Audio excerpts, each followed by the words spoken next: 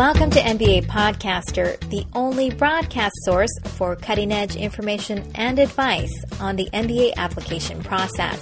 I'm Janet Nakano. Your MBA doesn't have to be just an MBA nowadays.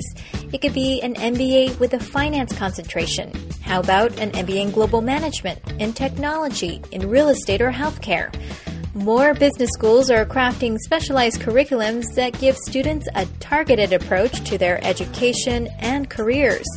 So instead of choosing schools based on the latest business school rankings, it might be better to find programs that specialize in your field of interest. Stay with us as we explore 4 top MBA programs with tracks in entrepreneurship, finance, technology, and general management. We'll find out how a specialized curriculum can play a big role in shaping your future goals.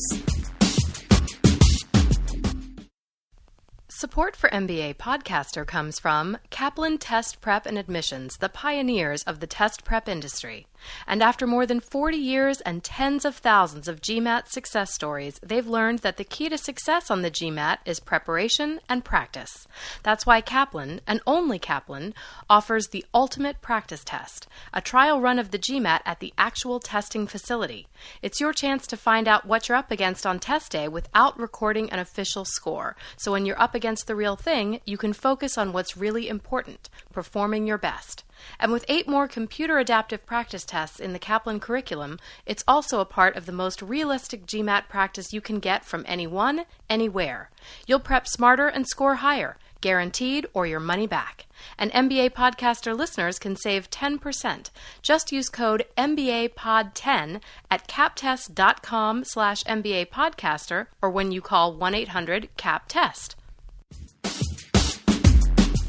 CEO, COO, or president, do you think you have what it takes to sit in that corner office?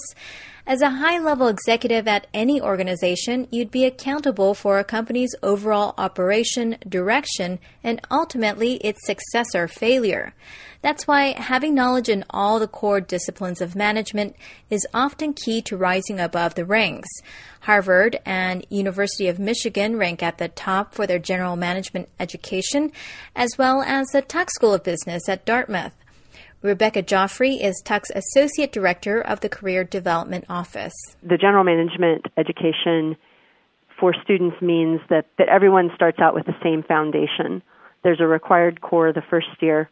Everyone takes the same classes. There's very little opting out of classes. Maybe if you have a really strong accounting, if you're a CPA, you wouldn't be required to take intro accounting. But for the most part, all students take the same courses.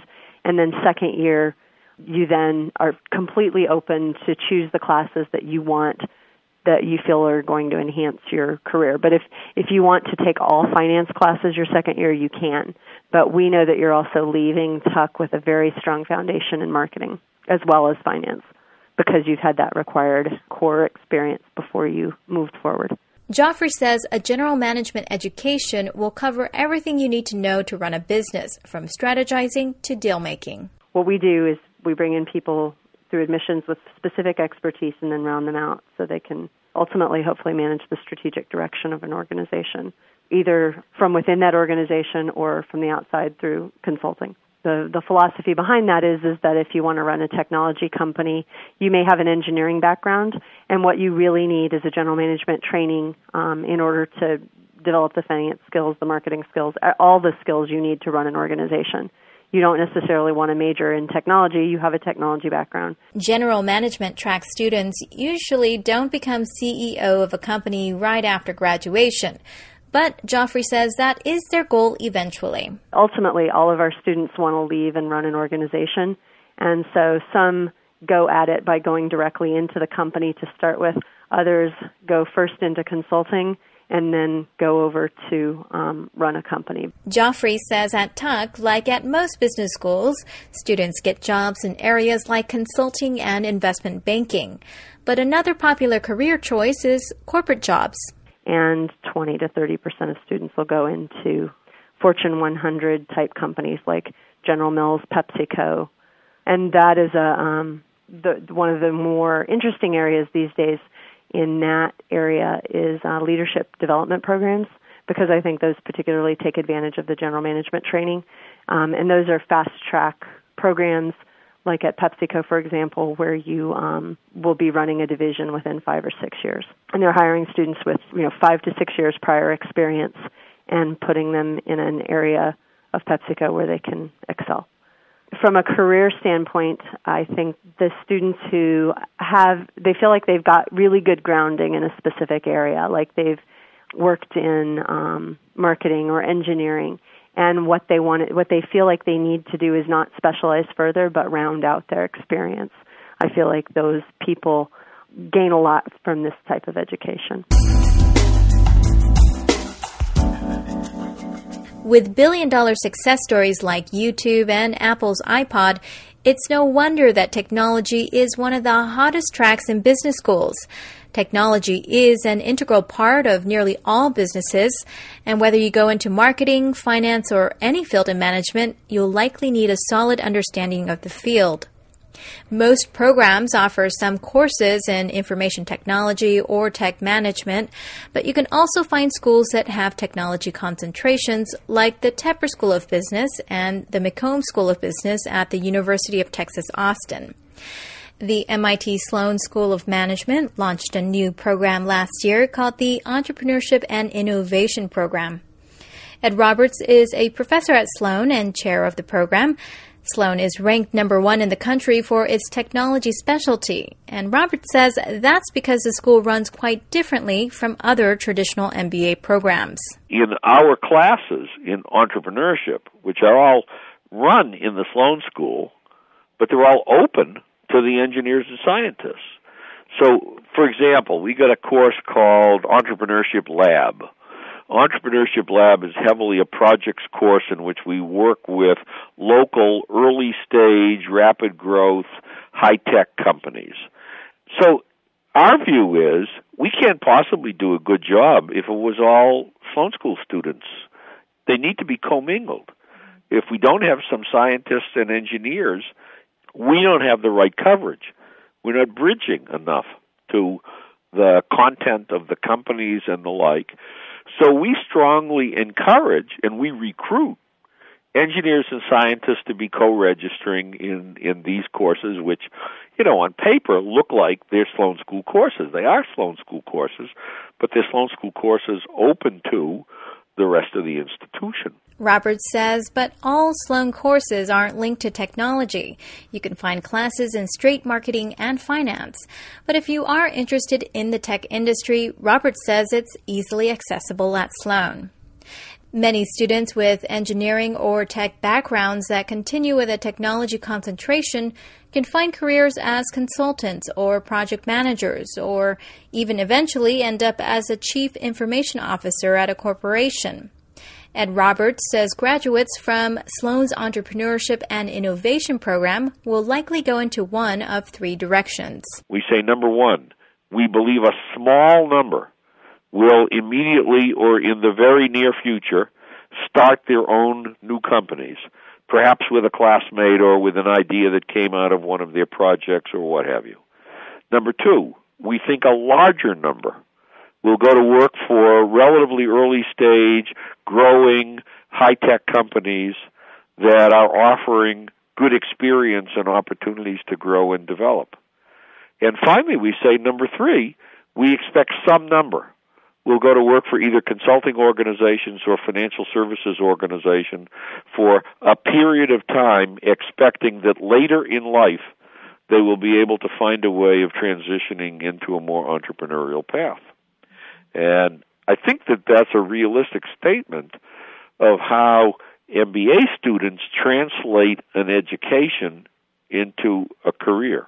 Sloan's new tech program links the field with entrepreneurship, and though the program's focus is on launching and developing tech companies, Roberts says you don't necessarily have to focus on the entrepreneurship part. If you came in, you weren't interested in being your own boss, starting your own company. You were interested in technology per se and learning better how to manage it and work with it and the like. There's a whole bunch of elective courses, and you would say, yeah, that's what you're interested in taking. And they would be courses that relate to technology strategy. There'd be courses relating to R&D organization. There would be courses relating to managing technical people. There would be courses relating to specific areas of new technology, like what's going on in the world of energy or what have you, that wouldn't necessarily be focusing upon entrepreneurship. And in the entrepreneurship program, we're very clear. Our entrepreneurship program and our entrepreneurship center and our new entrepreneurship and innovation option, all of those are not general entrepreneurship. They are entrepreneurship in areas of emerging technology. So if you want to talk about starting a chain of retail stores, if somebody comes to me, I say, hey, you would be well advised to go to a place like Babson, which is a really good traditional entrepreneurship place. If you plan to launch your own company after or even while you're getting your MBA, you can take a broad approach to your education by taking a general management approach. Or you can hop on an entrepreneurship track. Running your own business means you'll be responsible for a lot of different things, from marketing to finance to managing employees. While most business schools offer entrepreneurship courses, some schools like Stanford and Wharton have well-established entrepreneurship curriculums. At the Olin Graduate School of Business at Babson College, entrepreneurship isn't really just a track. It's a way of thinking. Stephen Spinelli is Babson's Vice Provost for Entrepreneurship and Global Management. He says entrepreneurship is incorporated into the entire MBA curriculum. The first year of the full-time MBA is a modular curriculum that mirrors the entrepreneurial process. So we have redesigned the entire first year of the MBA to reflect the realities of business startup growth and maturity. And we look at it in a holistic way with multiple lenses. I mean, one of the great parts of entrepreneurship is that it is multidisciplinary by necessity. So if you look at the pathway to startup and business growth, you have to have all the disciplinary components that help you meet challenges, solve problems, create value. So the first module you take is around creativity, and then opportunity recognition, and then service delivery systems and launch practices, and then rapidly growing companies, and then maturing companies, and then we put all the multidisciplinary lenses around that. We teach in teams around that process. During the second year, Babson offers what they call the Entrepreneurship Intensity Track.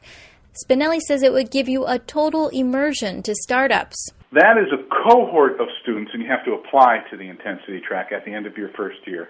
That's for students who either have a business that they're launching while they're at Babson, or they have an idea that they believe is a real opportunity, and they need to build out the business plan and begin to acquire capital while they're still getting their MBA. And we integrate that specific opportunity, that specific student's perspective on their new business into a curriculum built around the process of them launching that business either at Babson or right after they leave Babson. So we created the Entrepreneurship Intensity Track in a lot of ways to accommodate the student that wants their education but doesn't want to wait to launch a business. Even if you don't plan on being an entrepreneur, Spinelli says you'll only be set up to gain by studying the process of entrepreneurship. Entrepreneurship is really the management paradigm for the 21st century, that the skills you acquire in the entrepreneurship pathway are, I think, applicable to virtually anything you're going to do in a management capacity for the rest of your life, no matter where you are. I mean, we really based the curriculum around opportunity recognition, growing a business, and creating value, if you're going to really take a 90,000-foot view of it. And being nimble and understanding opportunities and how to create and capture value as a result of that is more the leadership function in management than is having a job for 30 years that has you manage a specific set of resources. And the reality is the world really is changing. The nature of information is that it is more ubiquitous now. The municipal boundaries are not, well, sometimes they impede commerce, they don't stop it. The nature of opportunity crosses those boundaries. The factors of production cross those boundaries, and things change rapidly. In a rapidly changing environment, the entrepreneurial process is the predominant paradigm. I can say that with great confidence. So if you want to manage in the 21st century, you better understand what it means to recognize opportunities and to exploit them.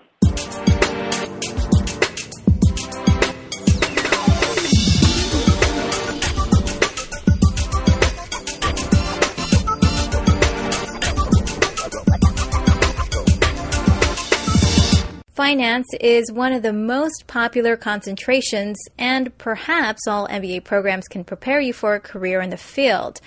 Not only are there a number of job possibilities in finance, but an MBA in finance can be a great tool for launching a career into the industry, especially for those career switchers. Wharton and the Stern School at New York University have well-established finance curriculums, along with the University of Chicago Graduate School of Business. Julie Morton is Chicago GSB's Associate Dean of Career Services.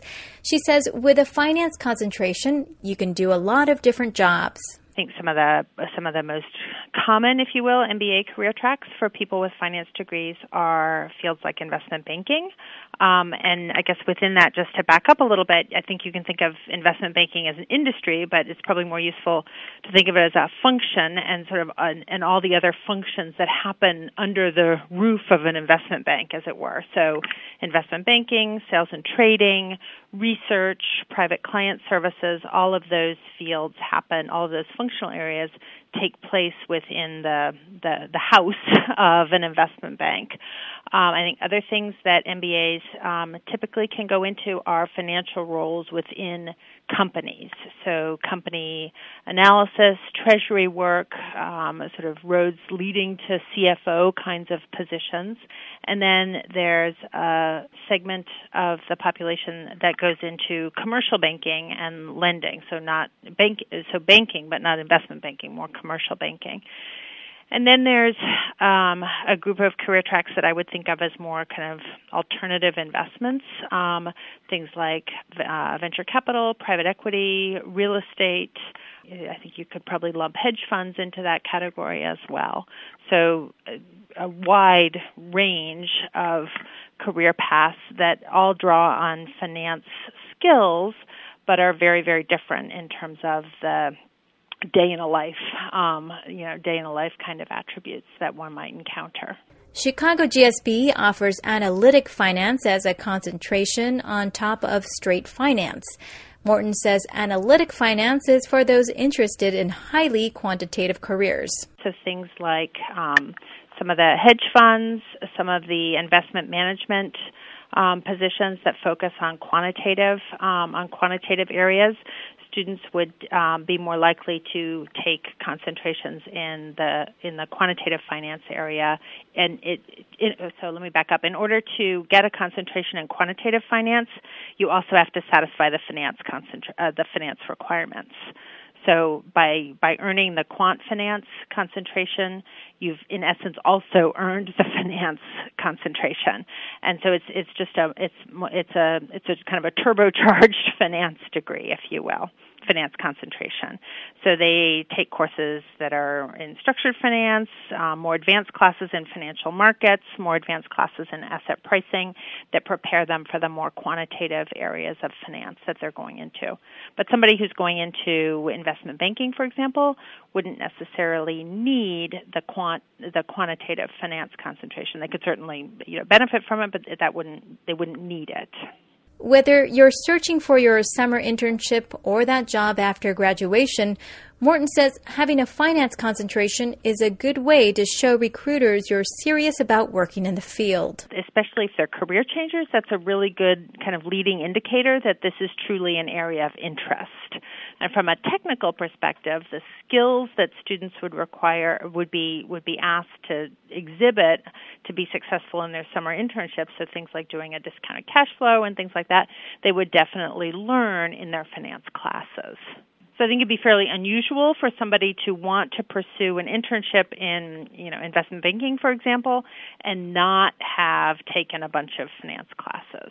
Recruiters look for students who have a demonstrated skill set. So if somebody, for example, was an analyst on Wall Street before coming here, they know a lot of the technical skills that would be required before an investment banking internship. If they took a lot of strategy classes in their first year, that would be fine.